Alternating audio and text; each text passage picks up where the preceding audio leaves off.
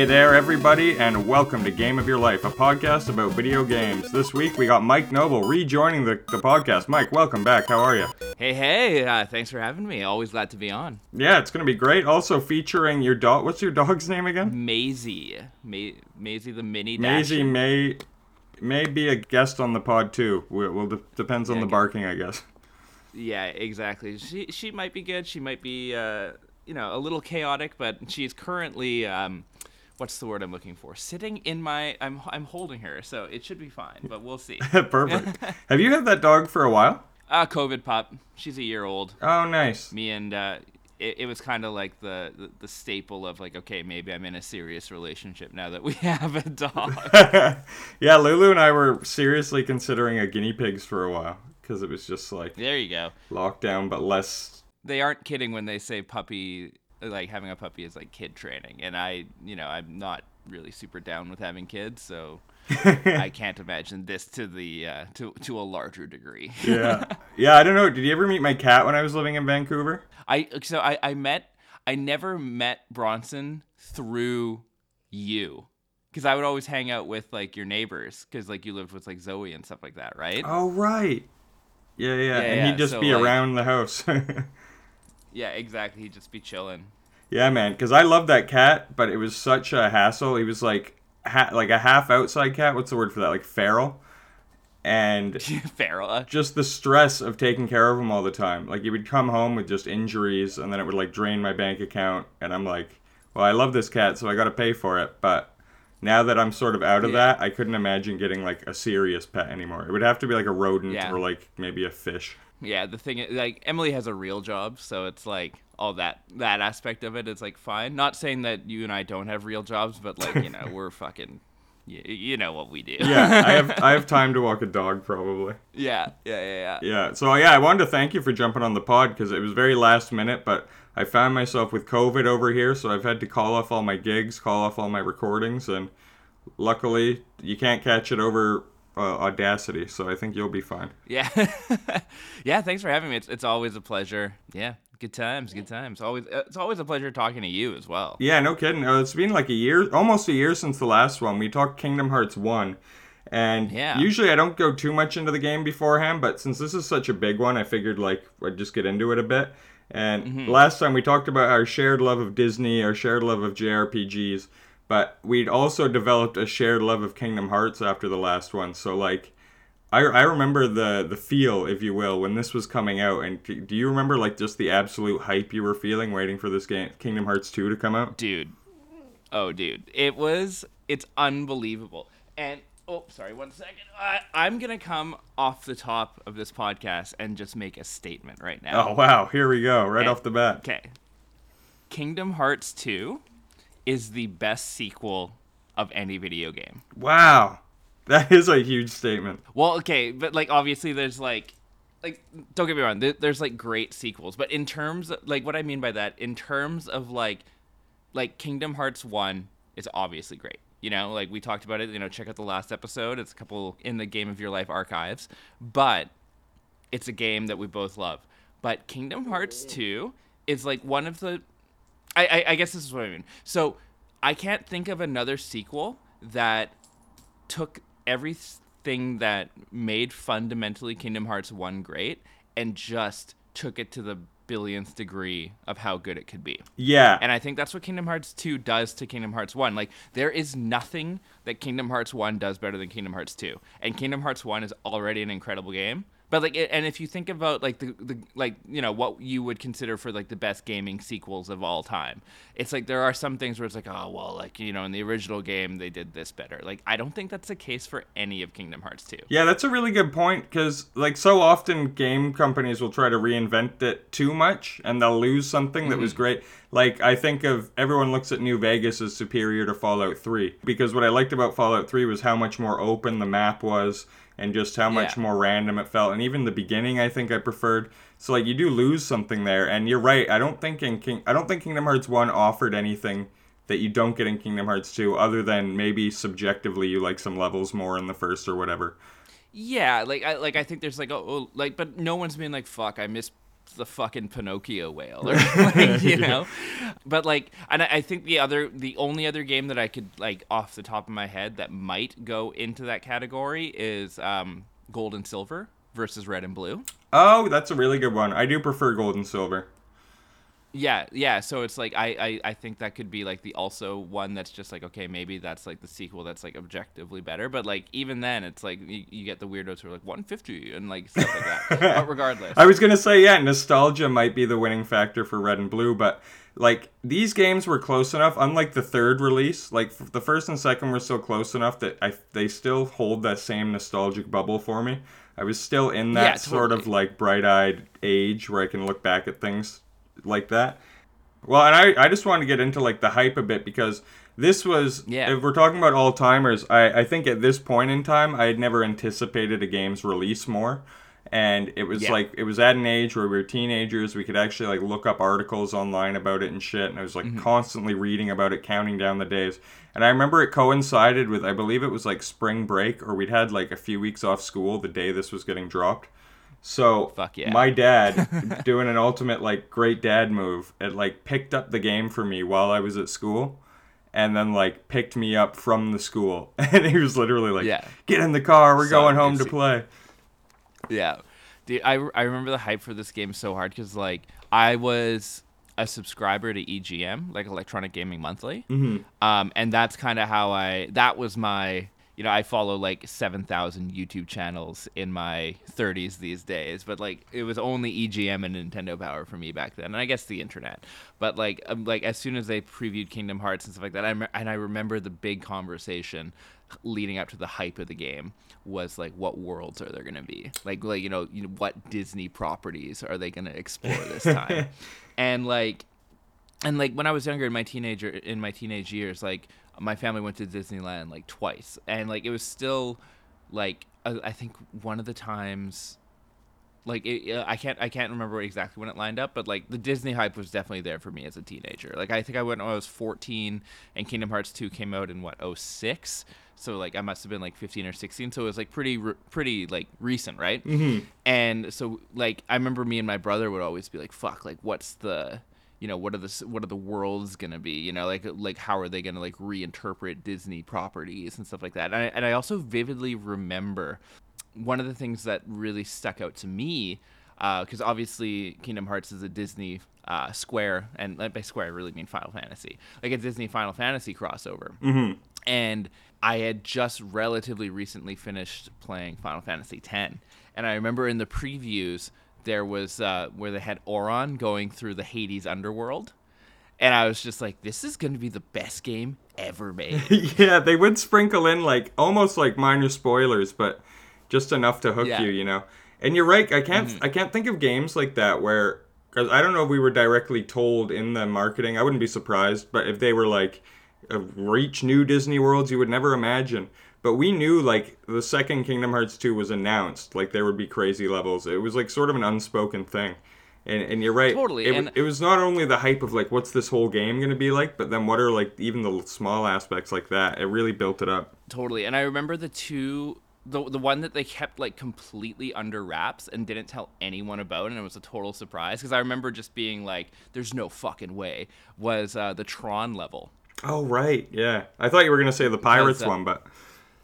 No, I think the Pirates one was actually part of the marketing, just because I don't think it was like pre-marketing, like pre-game, but like I think once it dropped, they really jacked up the Pirates of the Caribbean. Yeah, it's a tough secret to keep under wraps. It's a tough secret. It's also like the crossover that was in like the throes of like the movie hype too, right? Yeah, I don't even know if the second one had come out yet. Like it was like right when this was going on. Yeah, and like I remember, like I worked at the theater when Pirates 2 came out, and like I was just like, this is the biggest movie franchise in the fucking world. Like it's crazy. Yeah. But yeah, and, hey, like, the other. Sorry, I finished the thought you were going to, because I should queue us up for the game. I've sort of dived in prematurely. Oh, dude, it's all good. And if we're gonna talk about levels, I'll save it. But there was like another level that really took me by surprise that I was really cool about, and I'll leave that as a teaser for before we get into the game. Well, you know what that means, Mike. This is the game of your life.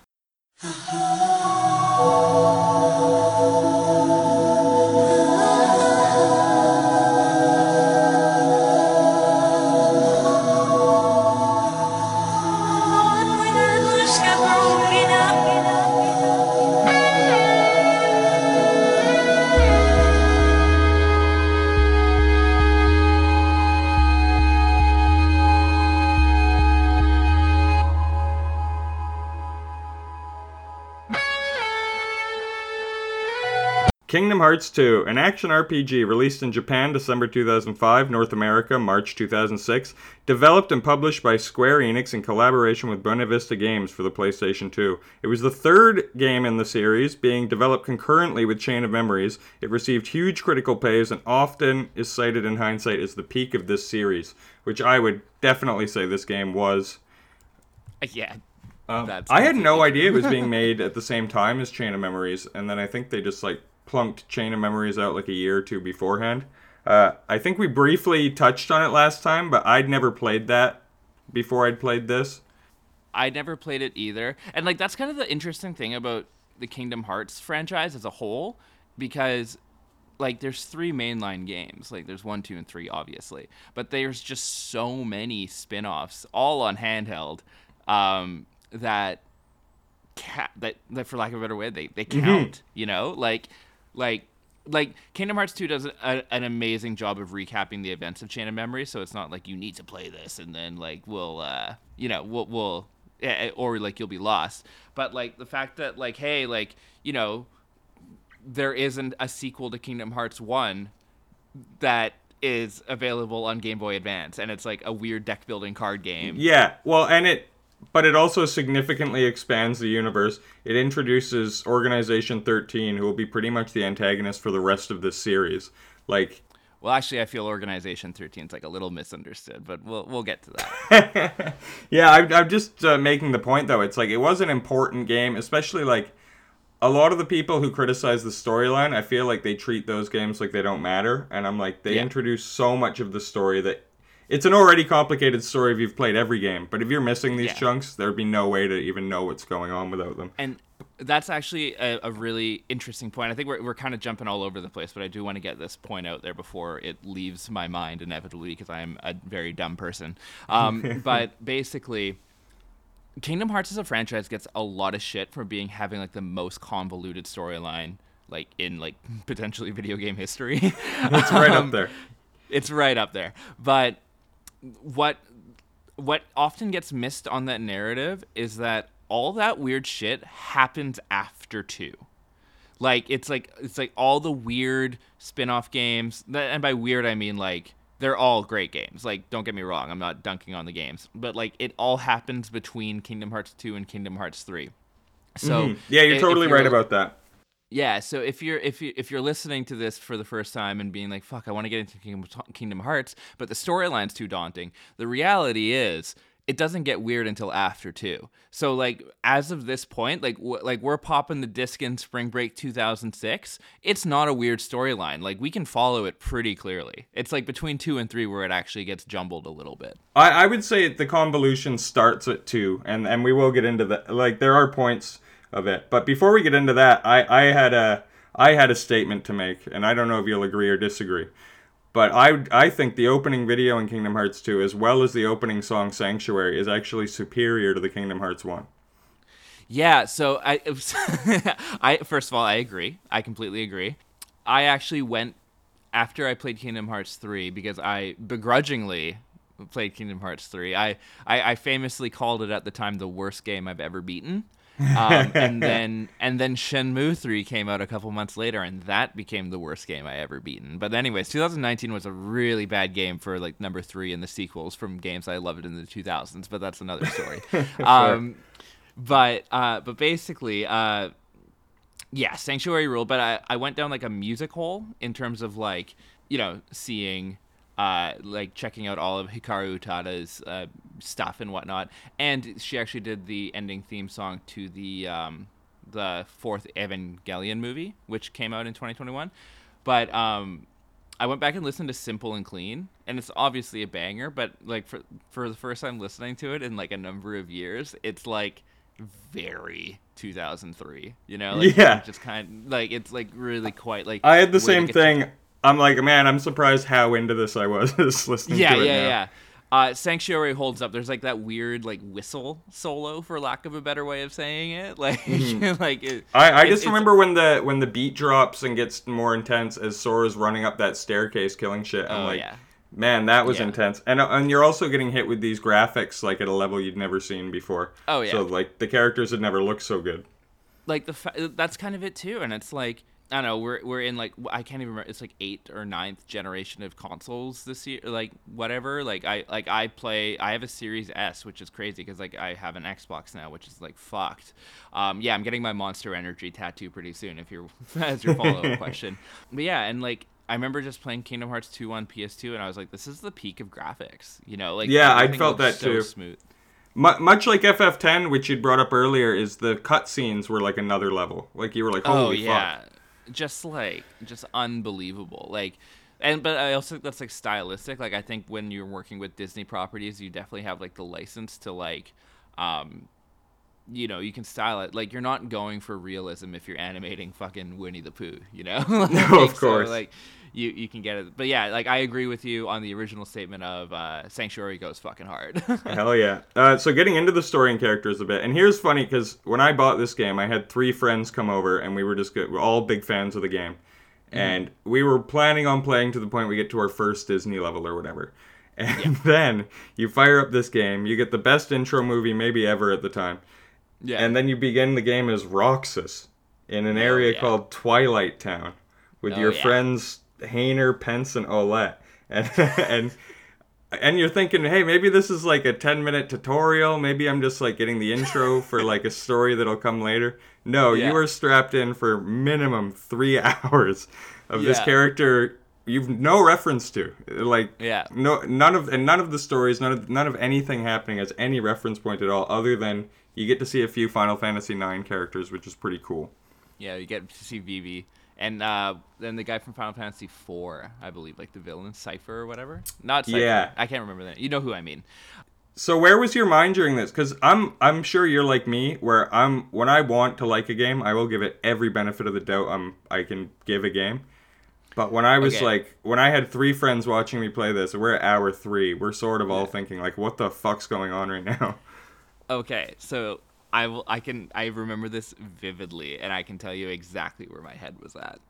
So, I don't know if you remember 2006, but one of the biggest stories in gaming at the time, in my opinion, or like it was a couple years before, but it was like still fresh in everyone's mind, was in Metal Gear Solid 2 when the big reveal is that you're not Snake. Right. I never played the Metal Gears.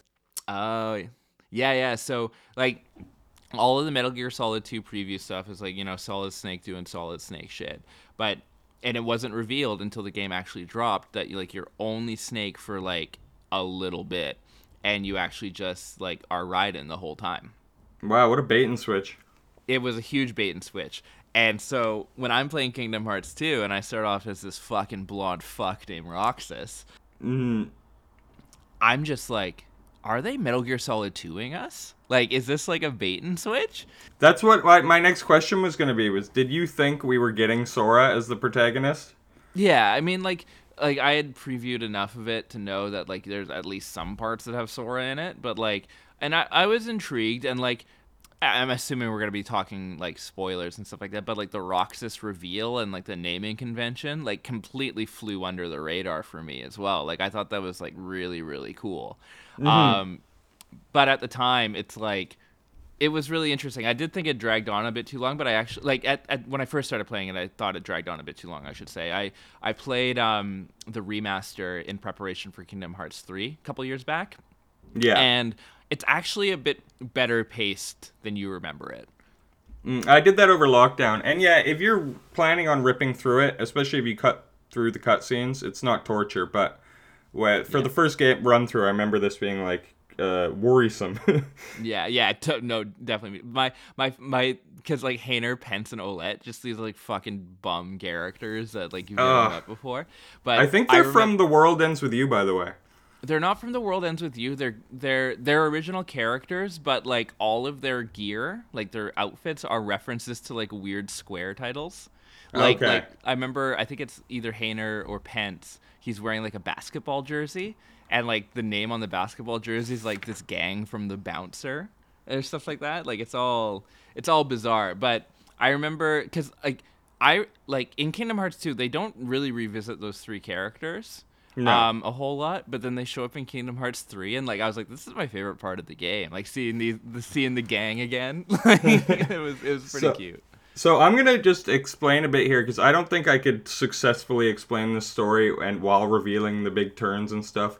Yeah. So Yeah. basically, in Kingdom Hearts 1, you find out that if someone's made heartless, that like, or when someone's heart is taken away, they're turned into a heartless, or that a heartless is created essentially when that happens. Yeah. Yeah. In this game, with the whole big swerve at the end essentially is that Roxas, who you play at the beginning, is Sora's nobody, which is also created when you take someone's heart away. So basically, the big thing about Kingdom Hearts 2 is introducing the nobodies to the game, which are these weird sort of like, how would you even describe them? Almost like, I don't know, like silky ghosts. So yes. So it's so basically the gist of it, in my like quick layman speaking terms, is that when a heartless is created, it's also like they kind of describe it as like, so you take someone's heart, and that becomes the heartless. But because the heart's been removed, there's also this like husk of a body left over. And like, despite being called no body, it's actually like the body of the person whose heartless was made or whatever. Mm-hmm. And so basically, like, they become these like weird, like, so heartless is like, they're defined because they're all like dark and they have this symbol. Nobodies have this other symbol, but they're also like kind of like silvery in like color. But this is where like my plot lines get crossed. But there was like some explanation where if like someone's heart was so strong, then nobody would like retain a human form and kind of like look like the person who the heartless was. So that's what Organization 13 is. Just a bunch of nobodies, literally. And like their names are like an anagram of the original person, but with like an X put in there somewhere. So Roxas, Sora, etc. Mm-hmm. And so that's kind of like the nobody thing. But what's cool about that with me is that it's when Sora became a Heartless in Kingdom Hearts 1, that's when Roxas was created, kind of thing. Like, there's an actual pinpoint, like, you played this moment in the last game, sort of thing, which I thought was pretty sweet. I enjoy that, too. Like, and if you're listening and going, wow, that's a complicated explanation, it's probably the easiest concept to grasp in the Kingdom Hearts universe for all things considered. We are just getting started. Yeah. if you want to ramp up the complication, you find out that Diz is this mysterious guy who's sort of pulling all the strings, a puppet master type. And none of this tutorial is actually happening in the real world. It's all this augmented reality that Diz has created in the efforts of reuniting Roxas with Sora, who Sora is dormant. He puts himself in this pod to try regain all his memories at the end of Chain of Memories, so he's still there. And after about 3 hours of this storyline, which all of this is not really explained during this, you sort of get it throughout the game.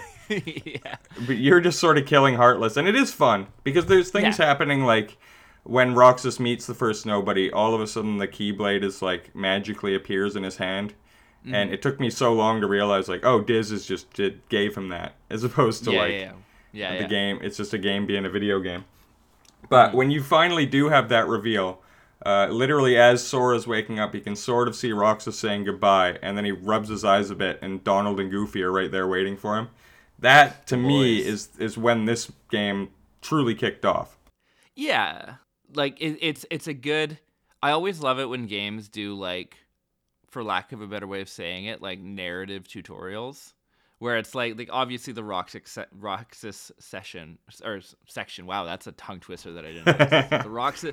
The Roxas section was really like we discussed. Like, it did go on for quite a bit, but it is effectively the tutorial. Like, all this stuff you do when you're wandering around Twilight Town or whatever, like all tutorial shit. And it's also like a very important narrative part. So as opposed to, like, I don't know, I just played Halo Infinite and the tutorial's like, hey, look up, kind of thing, you know? And like, totally. I agree with that. But it's great because Roxas, he's like, doesn't even have the full range of motion Sora does. So when you become Sora, it's just a lot more fun to play as him. Totally. Roxas kind of plays like Kingdom Hearts 1 Sora. Yeah, completely.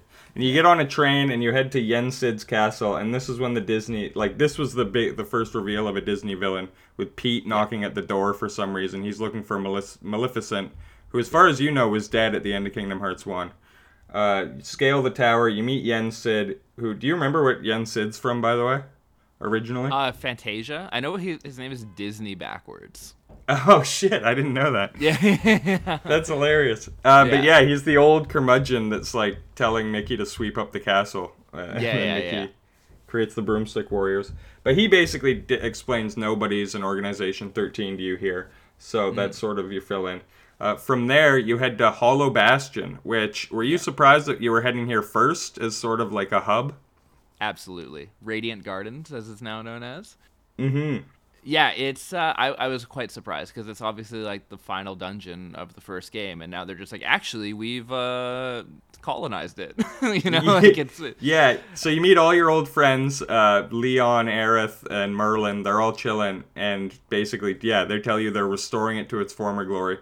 But it's nice because you get that Hollow Bastion music. It does look similar, totally. And all the nostalgia alerts were going off when you get here. Exactly. So yeah, this is where the game sort of opens up, if you will. You can start going to all these new worlds. The first ones, and it's funny because the game itself, I never realized this until recently, but it really is about the narratives of Organization and the Heartless and stuff. And these Disney levels, although they are probably the best part of the game, they're sort of like side stories that are going on. And instead of Heartless fucking with the people there, it's now the nobodies that are fucking with the people there. But it's more up to you to like solve the problems going on there, and then go back to like after 3 or 4 worlds, you go back to Hollow Bastion and get some big story narrative or whatever.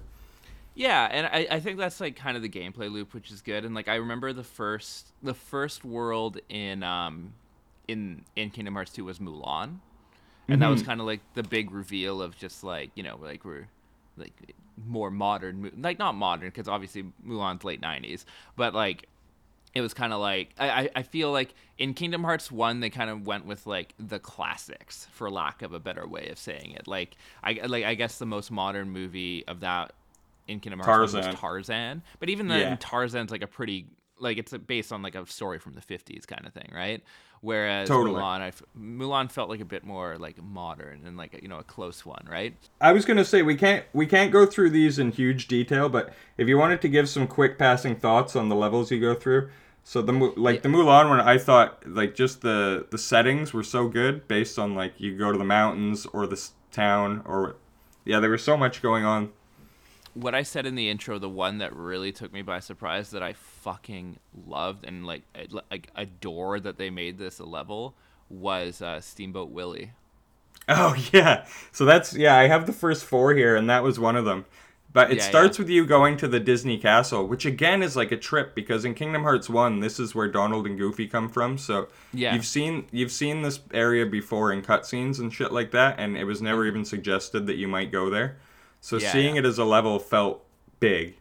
And then once you get through, you realize like there's this portal underground, and it sends you back to like the 40s or whatever. Yeah, like the old school. So you basically play through like a lot of like the first Disney cartoons. Like there's like the one where like the building's on fire. I can't remember the names of them, but like like looping back to like going to Disneyland a lot as a kid. Like they really talk up their Disney history. They also kept that thing from in Kingdom Hearts 1 where you go to the Halloween town and it changes your appearance.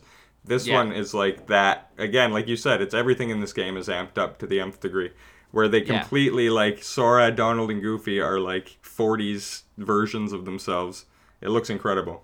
Not only their 40s version, so it's all in black and white, but every costume that Sora, Donald, and Goofy have are from their first ever appearances in any media. So, like, Goofy's wearing his outfit from the first time Goofy appeared. Donald's wearing his outfit from the first time Donald appeared. And Sora's wearing his Kingdom Hearts 1 outfit, which I think is, like, such a cool touch.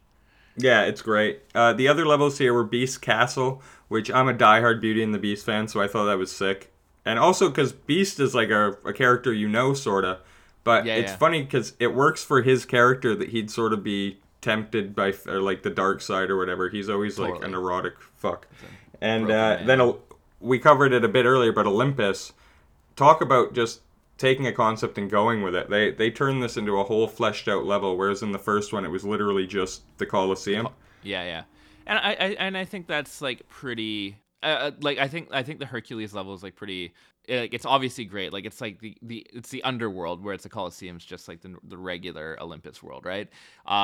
And then Olympus did come back from Kingdom Hearts 3, and it was like it was the first level in Kingdom Hearts 3, but it was like all right, I guess. And like it was before the grimness of Kingdom Hearts 3 set in. But like I loved it. Like going back to what we said earlier, like with Auron in the underworld, which like also like. I guess Final Fantasy X spoilers, but like Auron being in the underworld of Hades, it like also like plays it's into his storyline in Kingdom Hearts or in Kingdom Hearts 10, Final Fantasy X. Like, of course he's there, kind of thing. I don't know. It's just sick as fuck. It's great. You also have James Wood reprising his role here as Hades, which is fucking awesome. Got some bills to pay. I love that they get actual like wherever they can, they'll get the original actors from Disney. They do it all throughout this game. But yeah, that's so the whole time you're sort of fixing shit up here, like I was saying. Then you end up back at Hollow Bastion for a visit, and you find Ansem's secret laboratory. And this is where Mickey reveals to you that the Ansem you fought in Kingdom Hearts 1, he was the game's final boss, was actually just the Heartless for this guy Ansem the Wise, who sort of was an original researcher of Heartless and Nobodies and like discovered a lot of the information you know. And then you find out Xehanort, the leader of the Organization 13, is Ansem the Wise's nobody. So if you're keeping up here, Ansem the Wise is basically the fulcrum of all of this, and is through his heart being stolen has created like the main antagonist for the first two games. Do you want to know? Okay, you know how we talked about like so nobody's names are a anagram with an X put in. Yeah. Do you know what Xehanort is an anagram of? It's so on the nose. Tell me, I need to know. No heart. Oh, Jesus. Wow. That is on the nose, I guess. Yeah. That is really funny. Pretty goofy. But yeah. So it was a good twist on it, and like I really did like. Whoa, that's my dog going crazy. Hello, Maisie, guesting on the show. Maisie hates that name, Xehanort. Yeah, it just really doesn't like Xehanort. But it's that it's kind of like where the Kingdom Hearts like mucking up the storyline kind of gets started, but also at the same time it's like it adds a nice bit of lore, because I also think the Ansem reveal from Kingdom Hearts 1, like I don't want to say came out of nowhere, but like it gives more context to it, because I think you just kind of like in Kingdom Hearts 1 there's like a couple plot twists and it revealed this big bad, but also like it didn't give you context for who he was as a person or whatever, and I think this really fleshed it out a bit more, and obviously like looping back into Diz and stuff like that as well, which I'm sure you'll get to. Totally. But yeah, so you figure out all that, and then this is where basically like I don't want to say the full climax of the game, but like one of the biggest peaks in the series almost is you end up fighting one of the organization members. I'm not going to remember these guys' names to begin with, but the guy who was summoning like water monsters or whatever. Yeah, blue hair, and you have to kill like everyone remembers this battle if you're a Kingdom Hearts fan. Yeah, and the Heartless are like at the gates. Everyone's attacking at once, and right as you kill this guy, a cutscene happens where a big like rock or chunk of ice falls off the top and just smokes Goofy in the dome. And for all intents and purposes, the game is played up like Goofy dies here. Yeah, they kill Goofy. Yeah, and like I remember playing this for the first time, like holy fuck, are they actually killing off like Goofy? Yeah. And it's weird because Goofy, obviously, he's such an easy character to mock, and he's so dumb. It's in the name. But then you don't realize like how attached you are to this character until not only do you think he dies, but then you see Mickey's reaction to him dying, and it's like, and like Donald Duck is just like fucking like, but like it's like they see red. Yeah. Yeah. And like for context as well, like this is after like I can't remember how many it is, but it's like 1,000 Heartless battle, and like it legitimately makes you do it. This leads up to the 1,000 Heartless battle. Oh, it leads up to it? Like, okay, sorry, my wires are getting crossed. It's been a minute. But yeah, so it's like an absolute like I think the developers were probably just like chuckling to themselves, being like, how many people can we make cry from fucking Donald and Goofy? Like obviously Goofy survives, but like they play it up as like we just killed Goofy. Yeah. And seeing Mickey run off like with no plan just towards this horde of Heartless as a result, it really like hammers home. You're like, oh man, these are the OG Disney characters and they love each other. Like, this is huge. Yeah, exactly. So that does lead to like one of the best moments in any game, for my money, is the Thousand Heartless battle, where you, Donald, and Goofy eventually, once you beat, I think you beat a boss or something, he reunites with you right at the end of this. Yeah, that checks out. It's about like 10 to 15 minutes minimum of you just button mashing, destroying all the Heartless around. Literally 1,000 of them. There's like a marker in the corner that tells you when it's going down. It's one of those things where it's just like, they're not gonna make me fight 1,000, and then like you're just playing it and they count, and it's like, fuck, they're gonna make me fight 1,000. Yeah, and it all leads to this big reveal where Xehanort afterwards comes and talks to you and reveals that Kingdom Hearts is basically this big thing in this big heart-shaped moon in the sky, and the Nobody's whole goal is they're using the Heartless, killing as many Heartless as possible to fuel Kingdom Hearts, which they will then take control of to make themselves real people again. So that's sort of like their mission statement revealed to you. So basically, they've just set you up with 1,000 Heartless just to feed their big machine. You realize that you've just been helping them. Yeah. Then basically he's like, well, we can kill you now that you've done our work. And of all people, Maleficent shows up. Yeah. And saves the day. Like, basically transports you away and says, like, I'll take these nobodies out. Like, you get out of here for now. It's like a weird, the enemy of my enemy is my friend moment. It's so, like, I think one of the biggest things with Kingdom Hearts as a series, and like the convolution that gets thrown around with it, is that it's kind of like there's a lot of moments like this where it's like, you know, like plot twists and reveals and turns and like alliances, but also like as someone who grew up watching like long form anime and playing a ton of JRPGs, like this shit is so compelling to me, and like that's completely what Kingdom Hearts just like nailed. That's what I think people who didn't grow up with JRPGs or anime or stuff like that don't realize is like, people that love that shit are aware when it's convoluted and stupid. But the good, if the good can outweigh the bad, then I'm still a fan of it. And like this scene alone, the drama that it makes you feel is like worth 12 shitty organization cutscenes that don't really make sense. Yeah, it's like a 2 hour, like it's all like probably not 2 hours, but it's like at least an hour of like intense just shit going down that starts with teasing that they killed Goofy. Like it's like crazy. Yeah. So that sort of leads you back to going back out to check out new worlds and levels.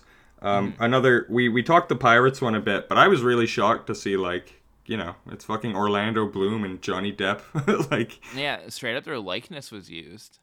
Like I just think it's so funny that like the Avengers games can't even get their likeness for like when they do like those things, but then like Sora's just chilling with Johnny Depp. Yeah, it's so funny. And then there's I was gonna say the people they got to like impersonate them weren't like terrible either. They're not winning any Oscars for them, but like I was just like, yeah, like, you know, if I close my eyes and think hard enough, that sounds like Johnny Depp. And this one level had enemies that no other level in the game has, where you're fighting pirates, but they're completely invincible in the shadows. Yep. But because they've got the curse from the movie, if they walk into the light, their skeleton form's revealed and you can kill them. I thought that was a really nice touch. Yeah, I think it had something to do with them not wanting to like kill actual humans. But like if they're skeletons, they're not humans, you know? But like if they're like in the human form. That makes sense.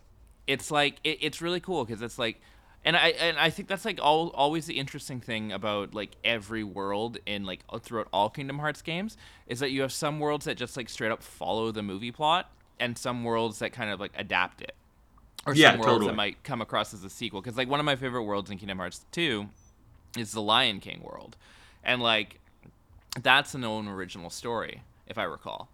Yeah, totally. Yeah, because it's like you can't like, you know, you're not like dealing with Simba going through Mufasa's death in Kingdom Hearts 2, right?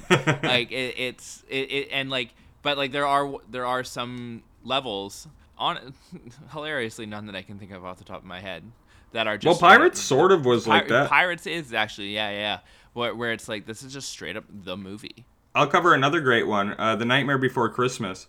Here's what I love, because there's the Aladdin level here and the Nightmare Before Christmas one, and I think the Aladdin one failed to differentiate itself from the first in the way that like the Nightmare Before Christmas did. Because in Aladdin, it's just like, oh, the same bazaar, but everything looks different for some reason. And like, oh, I'm going in the Cave of Wonders again, but it looks different from the first game. Like, why would it? It doesn't really make sense. Whereas in Nightmare Before Christmas, it's like everything all the Halloween Town stuff looks the same. but then you can go to the Christmas town because like the story has progressed in this world. Like things are going on after you left. And so that was like excellent to me, and it looks completely different from the Halloween version. It's a really cool level. Yeah, and I think Nightmare Before Christmas is like the shining example of like how they would do this. I think the Hercules world and Nightmare Before Christmas like really followed up well, just because of like, and I think you still get access to the Colosseum, I believe.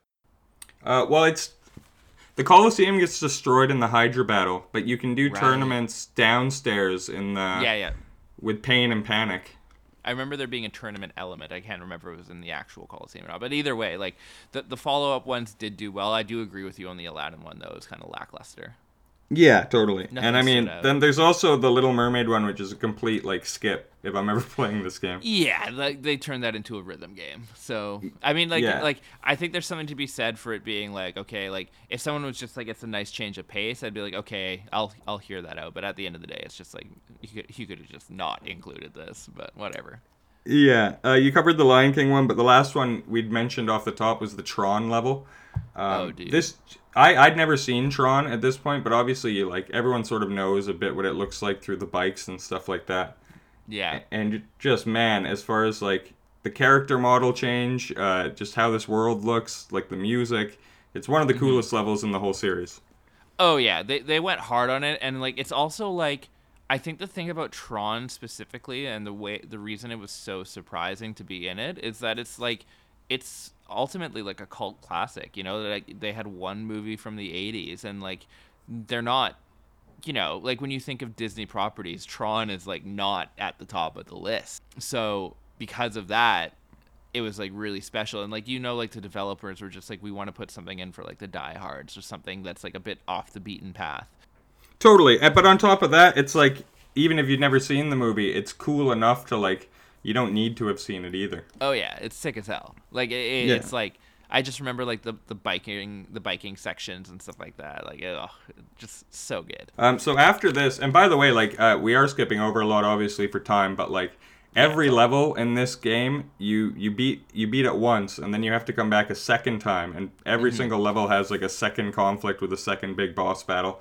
I don't think they were all necessary, for instance, but it was like a lot of content. It like, I don't know, they're all fun. So I remember the first, like, if I recall, like, this is off the top of my head, but the first time you go through is kind of like an internal conflict in the world. Like, a lot of them have to do with like the movie plot. So the first time you go through Pirates, you have to take out Jeffrey Rush, essentially, and then the second time you go through, it's more integrated in the Kingdom Hearts universe. Like, as I remember, like Zigbar, I think his name was. I can't remember, but you fight the guy that Organization 13 kind of like does shit in all the worlds. So like the dude with the cards, I remember fighting him with Johnny Depp, kind of thing.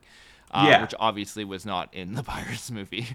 No, you're right. A lot of the second time you go back to these worlds, it's just fighting an organization member, and even in some cases you kill them. Like I don't know if you kill Zigbar, but you kill one of them. Yeah, you definitely do. And they get replaced, and that's a storyline in one of like the handheld games like that that features. Yeah. So as we get into the end game here, and before we do, by the way, one thing I forgot to mention is the gummy ship. This whole time, we talked about the controversies of the gummy ship in the last episode. They clearly, instead of dropping it all together, they doubled down and tried to make this a way better thing. And I guess it looked cooler, but it still isn't at all why I'm playing this game. No, and it kind of lives in the same world as like the Little Mermaid rhythm game for me, where it's just like I get it, I get why it's there, like I get why they're doing it. Like it's, you know, all of us love Star Fox. I mean, you didn't love Star Fox. We've argued about that before, but it just like it doesn't need to be. It doesn't really serve a purpose other than a palate cleanser, but it's also like it's a bit too involved to be like a full-on palate cleanser. So it's kind of, it lives in that weird world of like, why? You know? Yeah, RPGs do this all the time. I was just going through the Mass Effect trilogy, not to get on too much of a tangent. I'm like, so many of the mini games in this with unlocking doors or scanning planets, I'm like, who is this for? Like, why are we doing this? And Gummy Ship falls into that. I'm like, I'm not playing an aircraft game. I'm playing a Disney-related JRPG. I don't need this. But in the same breath, they upgraded the Gummy Ship to like to the same level of quality as like they upgraded the rest of the game. Like it's a better gummy ship. Like that, no one's arguing that. But like it's Totally. also just like, why is this here? Like that's like Yeah. the ultimate question. Yeah, exactly.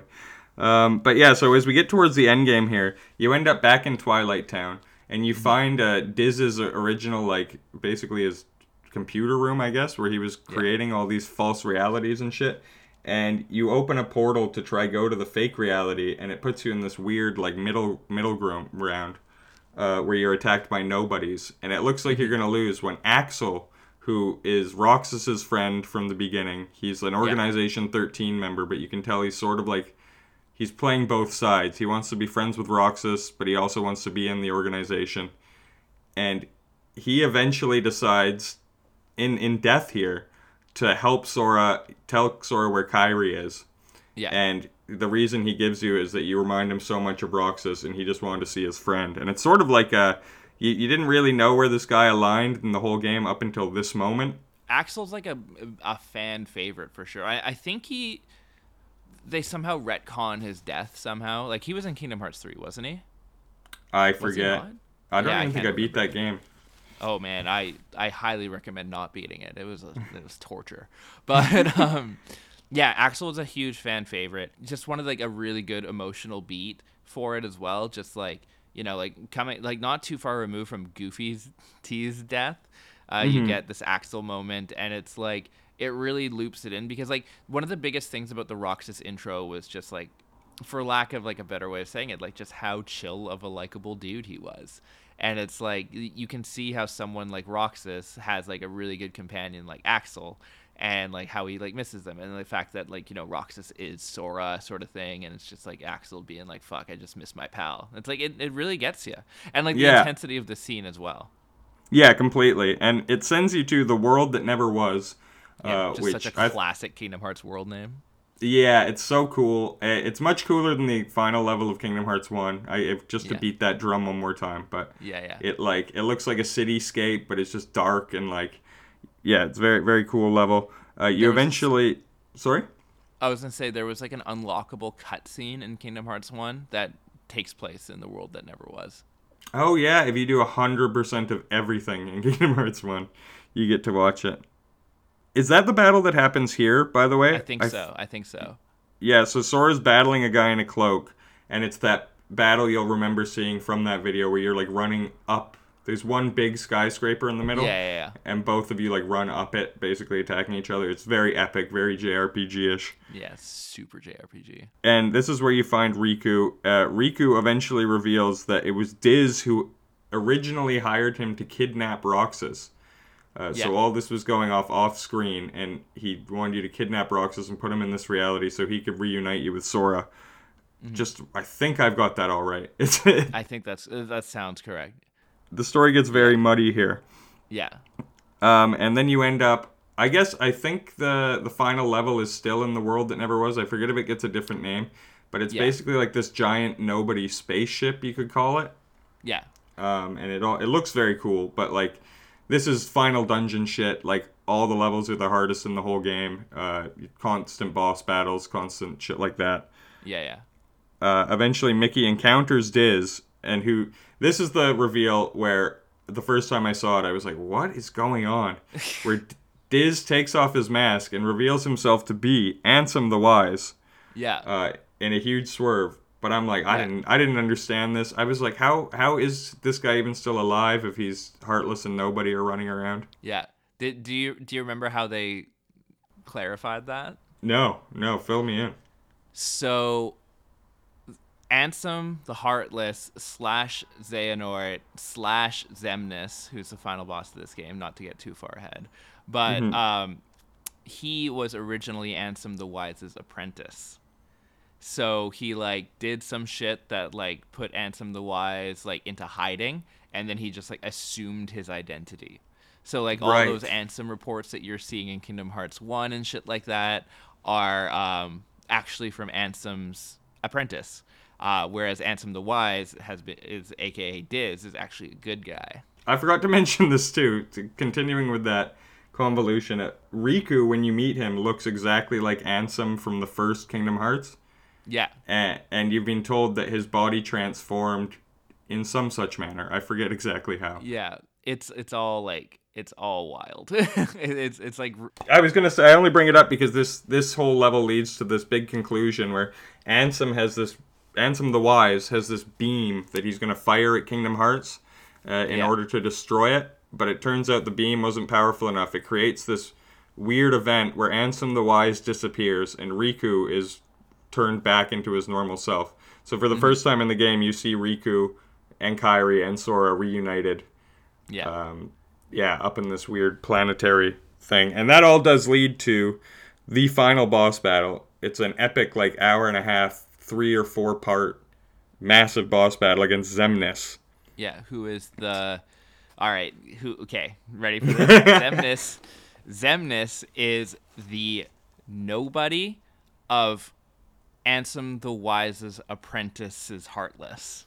Yes. Because Xehanort is a Heartless, but there's also Xemnas. It's all so fucking... So, actually, Xehanort is the real person. So, Xehanort is the actual human being that is Ansem the Wise's apprentice, but the first boss of Ansem in Kingdom Hearts 1 is Xehanort's Heartless, and Xemnas is Xehanort's Nobodies. But Xehanort also exists. Right, for some reason. Yeah, because for some reason, in Ansem's research, I think Xehanort was created. So, as we said, I've probably played this game through at least 6 or 7 times completely, and also took notes for this.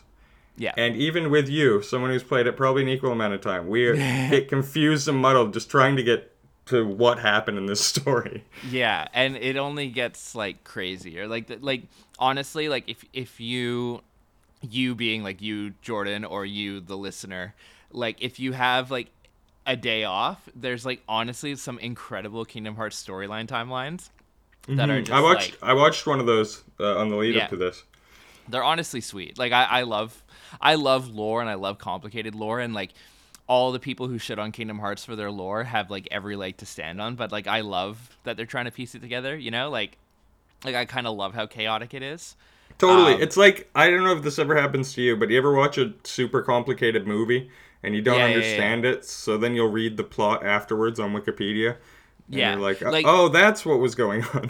Yeah, like no one's understanding Kingdom Hearts' story. Like Kingdom Hearts 1 is pretty straightforward, honestly, but no one's understanding like Chain of Memories to Kingdom Hearts 3 storylines on the first go. You know, like it's very there's a lot of context needed, but it's also like kind of rewarding at the same time, I would say. Yeah, I would say I almost always understand at least half of what's going on, and then the other half I'm like, all right.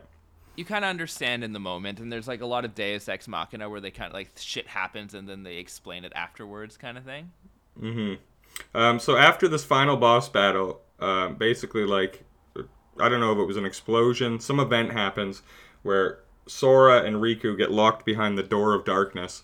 This is basically like, I don't know how it gets created. It's something to do with Kingdom Hearts, but it's like the void, basically. Like when you were banished from existence, you were here with no nobody, no Heartless to your name. And then they get a message from Kairi, of all people, a message in a bottle, washes up on shore, and it has the door to light, which somehow Kairi's got access to.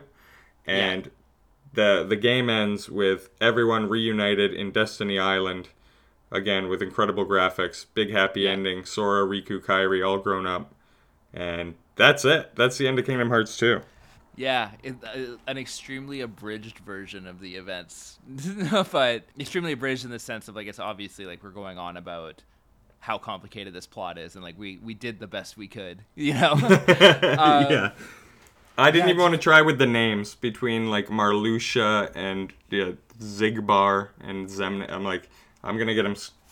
So many of the spin-offs are like deep dives into like the Organization 13 characters and like who they were before they were nobodies and shit, and it's honestly like really kind of cool, for lack of a better way of saying it, because like do you remember in Kingdom Hearts 3 there's a flashback and like they kind of reveal that like half of Organization 13 were people who worked as like Ansem's lab assistants and stuff like that. Like Kingdom Hearts 3 sucks, but they do a good job, like kind of, well, I don't know if it's a good job, but they definitely flesh out the story more. So like for lore people like me, it was like kind of sick. But yeah, regardless, it was Organization 13 is kind of cool. They're, as I said off the top, they're misunderstood.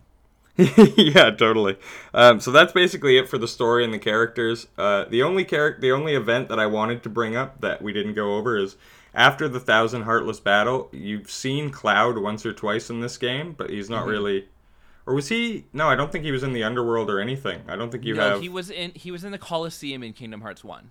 Yeah, so even in number 2, you have far less interaction with him. But then there's a Sephiroth battle that is just so crazy hard. I don't know if it's harder than the one in the first, just because there's more room to run around. I didn't do it in the second, but I did the first Sephiroth battle, and it was just like probably the hardest fight in video game history for me at that point. Yeah, and if you manage to beat Sephiroth in this game, you get to see an awesome like cutscene battle between Cloud and Sephiroth that they just threw in there for FF7 diehards. Yeah, and isn't Aerith involved in it as well, or am I misremembering? I don't remember. I'm not sure. I think she might be, yeah. I could be wrong about that, but I also have like a weird, I don't know if it's like a false memory, but like I think that might be. I'm definitely going to go look it up on YouTube as soon as we finish this. But let's move into the gameplay here. And this is, I would say this is the greatest factor in what separates this game from the third game. And absolutely. Like, because if the second, if you just say the storyline's a wash, and I don't think the second one is completely, I think there's a lot of good stuff here. I would go as far to say as the storyline's great. Like, I don't know if I'd go great. It's good. It's really good. But if we just remove that aspect and just look at the gameplay, this is where 3 really fell off. Kingdom Hearts 2 is like a very fun game to play. Even if you don't understand a single thing going on, just playing it, it's smooth, there's so much to do. Yeah, like I think it's like the best action RPG ever made in terms of like gameplay and combat. Like in terms of like a pure action RPG, like the leveling up system, how you can combo the buttons, like, you know, like you set your spells to like when you hold down like L1 or whatever, and you get to do the face buttons. Like I think it's like the smoothest action RPG that's like to this day like still ever been made. Yeah, it really is something. And like all the stuff you just said, they sort of carried from the first. But then in the second, they added drive modes, which sort of completely reinvented the game. And you could basically, like, you would unlock these as you go, but it would take up one of your characters. So if you use the Valor drive mode, Goofy would sort of disappear into your outfit, if you will. Yeah. But then you could just go on tears, and, like, the Wisdom mode took up Donald. But basically, there were different ways to level up all these different drives at the same time. So it almost felt like you could progress, like you were inclined to use the drive mode as much as possible just to level them up and stuff, and it added like a whole other layer to the combat that I just love. Totally. And like they really upgraded like the combo system as well. Like if you remember, you'd unlock sort of like moves that you could chain together, and like depending on your play style that you could like change them up and whatnot. So like you had moves that would like launch, for example, like I remember there was this like sliding move that would like launch whoever you're targeting up into the air, so you could do air combos from it and stuff like that. And like so like you could base your entire build of Sora around that. And it was just so in depth, and like just the movement and the play was so smooth. Like I cannot speak how highly I think of Kingdom Hearts 2's battle system. Like it's genuinely like to this day, like it's fucking 2022, and I haven't played an action RPG that moves as smoothly as Kingdom Hearts 2 from 2006. Yeah, man. Well, and it's funny because they add some strategy to that too, because if you want, you can chain together combos nearly endlessly. They'll go on forever. But then there's boss battles where the boss battles can only be finished with finishing off a combo. Yeah. So if someone has just a sliver of health and you're just hitting them in the middle of this combo, it won't finish. So you need to have some big finishing move. So you're almost like, it's almost a sacrifice you got to make. Like if you want the endless combos, it's a bitch to finish off bosses. I've been killed in that moment so many times where he's just got like a hit left. Yeah. No, it's fucking awesome. And like the other thing that I think also adds to how good Kingdom Hearts 2 is that like I think every world has like an accompanying character that subs out either Donald or Goofy, so you can play with that. But I also think they made the AI smarter as well for your companions, which is good because there's nothing worse than shitty AI for when you're playing an RPG and like your party members are just like the dumbest people on the planet kind of thing. Oh, no kidding. But yeah, and it's just so sick. All of it is just like I said off the top, it's like they legitimately upgraded every single aspect of this game from Kingdom Hearts 1. And Kingdom Hearts 1 I thought was already great. So like they just made it so much better. Well, that includes the summons. I remember in Kingdom Hearts 1, I don't think I'd ever used a summon. It just, didn't feel like much point to it. In Kingdom Hearts 2, much like the drive forms, you're actually leveling them up. The more enemies I kill, I think, they get experience. Yeah. So you're way more inclined... Or no, sorry, it's the amount of bars.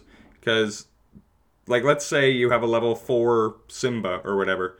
If he's level 4, then he'll be around for 4 drive bars, they're called, or whatever. Right. Yeah. And then the more bars you deplete, that's how you get experience. So by the end, you can have these summons around for like half the battles that are just like jacked. And it's like you actually feel that accomplishment of leveling them up. I just remembered Chicken Little was a summon. Voiced by Zach Braff, by the way. In this game. Really? Damn. Yeah, I didn't know that. I just remember that because like I remember that movie was like coming out and that was so clearly like hey, a bit of marketing sort of thing. Yeah, I was also gonna say reaction commands got added in this game, for better or worse, as far as just pressing triangle mid battle for like. Yeah, right. I remember those. Yeah. That system is what abused Kingdom Hearts 3 though. Totally, and I was gonna say it's almost too easy. Because it's just a big. You just need to see a flash of green on the screen. You'll mash triangle and good things happen. Yeah. But as far as like in this game, it was not over the top like it would become, and it just made for cooler battles, I thought. I agree. Like they balanced it well in Kingdom Hearts 2. Kingdom Hearts 3 was literally just tap square until you have to tap triangle, which is like not fun. But yeah, and like so that was brought in. But like I said, Kingdom Hearts 2 like genuinely the best battle system of any action RPG that I just played like like one of the games I played in 2021 was Tales of Arise, which is like a really AAA action RPG, and it was fun. It was great, but it's like it's no Kingdom Hearts 2, Yeah, even the FF7 remake, I don't think I had as much fun as this one. I really liked it. I think FF7 remake has been the best action RPG battle system since Kingdom Hearts 2, but that's because it's like kind of partially turn based. It's like you kind of have to. The best way I can describe the FF7 remake battle system is that I didn't get it at first, but as soon as I got it, it like really clicked with me and it was quite fun. But it's just not as intuitive as how seamless Kingdom Hearts 2's is. Yeah, totally. And the only other thing, I'm just thinking of gameplay stuff I might have missed. The money, I find money doesn't really matter because the only things that are sort of important in this game are like the weapons your characters get. Yeah. And most of the weapons, especially every Keyblade you get from just progressing in the game. Yeah. So most games you'll have just a shitload of money and not much to spend them on. Really. So it's just that's sort just of a thing. Classic JRPG problem, But anyway. Yeah, completely. But as the ability points I like, because it's not... A lot of games will just give you so many ability points that it's like, well, I'll just turn every ability on because that would help me. But like I said earlier, coupled with the fact that you might want combos to end shorter, and then the amount it gives you, you really have to make like careful decisions on what kind of build you want, and that'll make different run-throughs. Totally, and that adds to the replayability as well. Like it's like just the amount of ability points that are able to be spent on like how you want to set up your combos and whatnot. It like completely changes the game if you want that replayability. Oh, the drive mode I was going to tell you, such a motherfucker in this game is you can go into anti-Sora or whatever it's called. Yeah, like the essentially Heartless Sora, I believe. Yeah, and it'll just happen randomly. I think it's one every other like 10 times or 20 times. Yeah. Or it goes up and down. And it's just so tough because there's no way to heal. And you can just rack up crazy damage sometimes depending on the enemy. But a lot of the time it would just be like a death sentence, especially in the middle of a boss battle. Yeah, and like that was built in as a mechanic, so it would like scare people off of abusing, just like going into like the master form all the time, I believe. Right, that makes sense. Because there's like a storyline purpose for why they did it, but it was like there was like an untapped form or something like that. So, but basically like the storyline reason was that if Sora kept on going into his master form, it might backfire sometimes. But like clearly from a game developer standpoint, the master form was really broken, so like they wanted to like add a bit of risk into it. So it is unbelievable. Yeah. But yeah, let's move on then to the music and the graphics. We'd covered it already, but the cutscenes were like the best thing I'd ever seen in gaming at this point. I would say the rest of the game is just probably par for the course. Like, yeah, it looks great. Like it looks like a really good high budget PS2 game, which is exactly what it was. You know, like it like wasn't reinventing the wheel in terms of like presentation, but it also had that kind of Disney flair to it. But like they also stepped it up when they needed to. Like in the Pirates of the Caribbean world, they had like a bit more realism because it's like theoretically taking place in like, you know, real Earth, that kind of thing. Well, and I guess this doesn't fall into graphic. It's sort of in between gameplay and graphics. But not only do the worlds look really cool, but they're also laid out really well. Like there's very few like circular levels, or like Tarzan is a great example of a level with like lots of areas but nothing to do in them, and I find it easy to get lost and shit like that. Totally.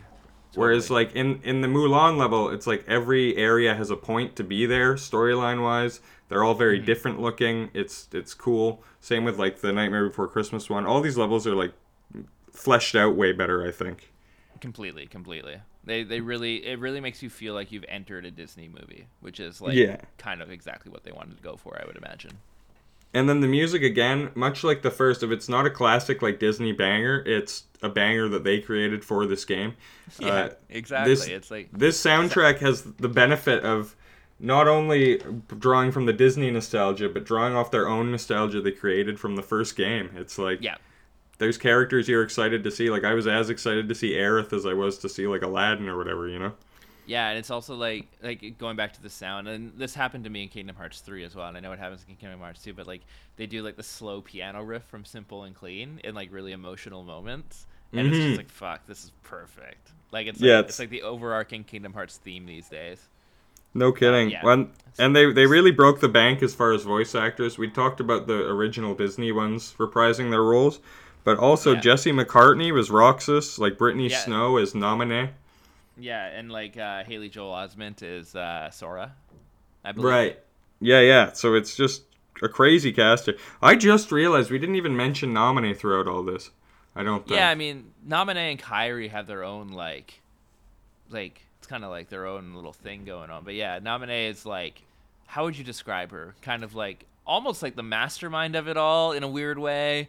But like, she's the catalyst of all the events, like a lot of the events in the game, but also it goes unspoken. She's the main character of Chain of Memories, sort of. Yeah, she's not Kairi's nobody. She has a relationship to Kairi though. Mm-hmm. Is she Kairi's nobody? No. I think she is Kairi's nobody. Oh, is she? Yeah. Oh, fuck. But like Kairi's heart is too pure or something, so she didn't become a Heartless or something. Like, you know, one of those JRPG explanations. Yeah, exactly. I did have written here. It's a shame they couldn't get Johnny Depp because you know how hard up he is for money these days. It would have been awesome if it was just Johnny Depp's voice in this game. Dude, it would be sick. And, like, he could, like, sell a guitar or something like that, because apparently that's what he's up to these days. Yeah, fuck, man. Brutal. But, yeah, outside of that, the voice acting was on par. It was just as good as the first, I thought. Yeah, I don't know. The emotional moments were able to hit home. Like, the fact that Mickey Mouse can make you feel emotional in this game is like, what the fuck? Dude, the fact that they made me, like, care so much about Goofy dying is, like... It's a testament. Like, they knew what they were doing. They were just like, we're gonna make the most insane situation possible. And like, he even like the way the way that scene plays out is also like, for lack of a better pun, like pretty goofy. Like it's like a pretty slapstick, like boulder in the face thing. But they're just he gets hit in the head with a rock. Yeah. So it's really masterful. They know what they were doing. There's so much and I think ultimately what it boils down to is like Kingdom Hearts 2. Not only is it the best sequel ever, we've talked about how great the gameplay, the sound, and the graphics are. It's like it just feels like there's like a lot of care put into this game, and like the people who made it cared about what they were doing. Like, it doesn't feel like there's like, for lack of a better way of saying it, doesn't feel like there's any wasted motion other than maybe the gummy ships. But like, I think that was just their, and the Little Mermaid level. But like, I think that was just their like idea of a palate cleanser. Like, I don't think that's in there just because they were like, fuck, we need to get something in there. I think they genuinely wanted to be like, let's do something different. Yeah, well, and a lot of games will get criticized for just being rushed and not having enough. This game did not feel like rushed at all. No, it felt like they put in a lot of side stuff. Yeah, exactly. It almost feels like, I don't know this happened, I'm sure it didn't actually, but it almost feels like they got to the end of the game and they were like, this could actually be 20 hours longer and we have a bit of time.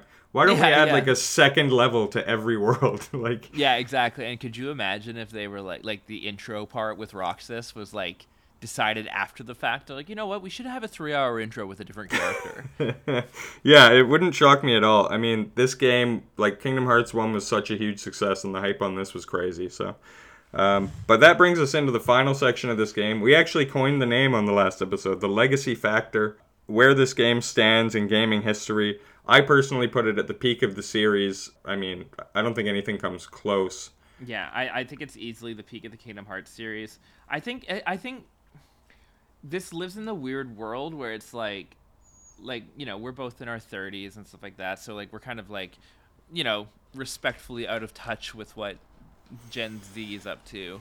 But it's like, yeah. I don't really know what the actual impacting legacy on Kingdom Hearts is, because like obviously 3 shat the bed, but it's a franchise that's still going strong, and honestly with the inclusion of Sora and Smash Bros now, like it's like, you know, the Kingdom Hearts franchise is going to be here for a while. To your point though, that's interesting, because like we got into it so hard because we had the entry point of Disney addicts and like JRPG addicts. Yeah. And the nostalgia was like, the first game was gonna hit, even if it sucked, I was gonna play it. But yeah, if you grew up without that same shit instilled into you, and like Kingdom Hearts 3 is a great example. There's levels in that game that I never saw the Disney movie, like Frozen, and I had zero connection to those. So I'm like, and is that just how terrible. Kids? Yeah, I mean, they all were, but yeah, is that just how kids feel today? It's like when they see this now, are they like, what is this shit? Like, or do you think there could be resonation? I think I think there will be Disney diehards like for the rest of time, but in terms of like I think Kingdom Hearts 3 is getting to a point where it's like, if that was someone's first Kingdom Hearts game, like bless their fucking soul, you know, like yeah. It's like you're walking into like not only a tire fire in terms of like the game just sucking, but like you're walking into just like the hardest storyline potentially. Like I've played Kingdom Hearts 1 and 2, and like I watched all the recap videos. I had no idea what the fuck was going on in 3. Like body doubles, like what are we talking about? But yeah. like it's so like, I don't know. The legacy's gonna be interesting. I hope there's a Kingdom Hearts 4. I say that begrudgingly after Kingdom Hearts 3. Actually, like, have you watched? Like, spoilers. They are teasing more stuff. Like, there's like Kingdom Hearts 3 wraps like the big story, but like there's kind of like a post game cutscene because I was actually gonna pitch to you at the end of this that I think, because you can buy this game for like £5 now. It's like in the bargain bin. Kingdom Hearts 3, I mean. Yeah. So I'm willing to go. Well. I'm willing to put myself through the torture if we can record a review on it, and we'll call it like the game of nobody's life or something. Yeah, I'm more than down to do a Kingdom Hearts 3 recap. Wrap a bow on this, because I feel like we've got the 2 first editions and the thing, and you are getting our real life, like what we were feeling in the moment and how we feel about it now. This game is an all-timer. I do take away points for the story. Yeah, it's obviously not without its flaws, but I still think it's one of the greatest of all time, personally.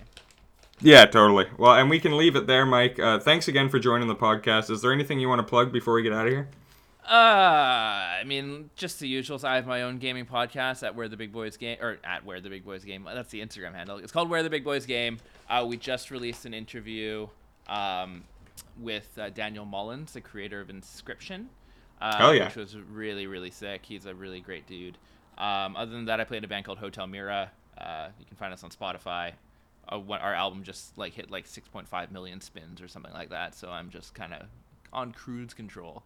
But yeah, follow me on Twitter and Instagram at BikeMelon. That's basically it. Nothing to report. Beautiful. Well, as always, I am Jordan Ducharme at FunnyJordanD on Instagram, at GOILPod on Twitter. Tell us what you thought of Kingdom Hearts 2. Did you enjoy the story the first time you saw it? We'd love to hear it. If you like the pod, tell all your friends. Listen to what Mike's doing, because it's also a video game pod. And we'll talk to you next week. Thanks for listening. Bye.